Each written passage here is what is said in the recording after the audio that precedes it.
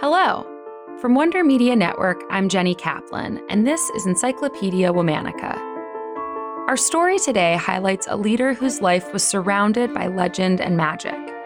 She overcame significant hardship, stood up to an army, and eventually established a new homeland. Let's talk about Queen Pokou. Pokou was born around 1700, likely in what's now Ghana, to a noble family of the Ashanti people. The Ashanti were a centuries-old African tribe with roots dating back as far as the year 1300. Pokou was the niece of Osei Tutu, known as the greatest Ashanti king. Because the Ashanti monarchy was matrilineal, Pokou was included in the line of succession. During his rule, Osei Tutu united many smaller kingdoms into the larger Ashanti Empire. When, in 1718, he was ambushed and killed, power passed on to Pokou's brother, Dakon. During Dakon's rule, Pokou selected a husband and attempted to produce an heir, but didn't get pregnant. Pokou was quite brave. One day, when Dakon and the army were away from the Ashanti capital, enemy troops ambushed the town and killed all the royal princesses except for Pokou. Pokou arranged for others to escape, but decided to stay behind and defend the town however she could. The enemy warriors took her hostage. Dakon soon returned from war, furious to discover the besieged capital. He appointed a warrior named Tano to lead Pokou's rescue party. They successfully defeated the enemy group and got Pokou back. Tano and Pokou then got married. The new couple had a baby boy together, the heir to the Ashanti throne. Dakon fell ill when Pokou's son was still only a baby, so he attempted to appoint an older heir. But Dakon's choice was murdered by his rival, who hoped to seize the throne himself. After killing the chosen heir, the rival tried to gain favor with Pokou to secure his place on the throne, but she refused to endorse him.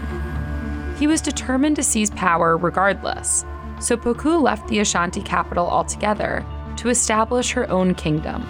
She invited anyone in the Ashanti Empire to come with her, and many of the smaller kingdoms previously united by her uncle, Osei Tutu, decided to follow her to a new land. The story of Pokou's peril-filled adventure to a new land has been passed down in legend for centuries. In many ways, it echoes the story of Moses and the Hebrews' escape from Egypt. Pokou and her followers fled the capital city, with the soldiers of the guy who wanted to be king hot on their trail. They had to navigate a treacherous jungle filled with snakes, panthers, and giant elephants. Many of them also fought illness through the hazardous journey. Pokou and the fleeing subjects reached an impasse at the bank of the Pokou River, which was too deep and violent to cross. According to legend, the group decided they had to make a sacrifice to the river gods in order to make the crossing possible. Pokou knew that she would have to sacrifice something hugely important to her in order to save her people. In anguish, she sacrificed her son to the river. Different versions of the legend claim a variety of magical means helped Pokou and her people cross the river, including an enormous tree bridge and the help of crocodiles and hippos. Regardless, the refugees crossed the river, narrowly escaping pursuit. When Pokou was safe, she cried, "Baoli," which means the child is dead. Because of this, the new group of settlers came to be called the Baole.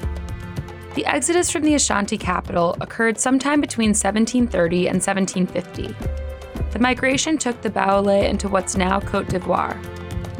There, Pokou conquered territory and established a new homeland for her people. She was known as a just leader and an expert mediator. Not long after establishing this new settlement, around 1760, Pokou died. Her legacy lived on, and in the years following her death, Baole influence continued to grow. Tune in tomorrow for the story of another strong leader who fought for independence.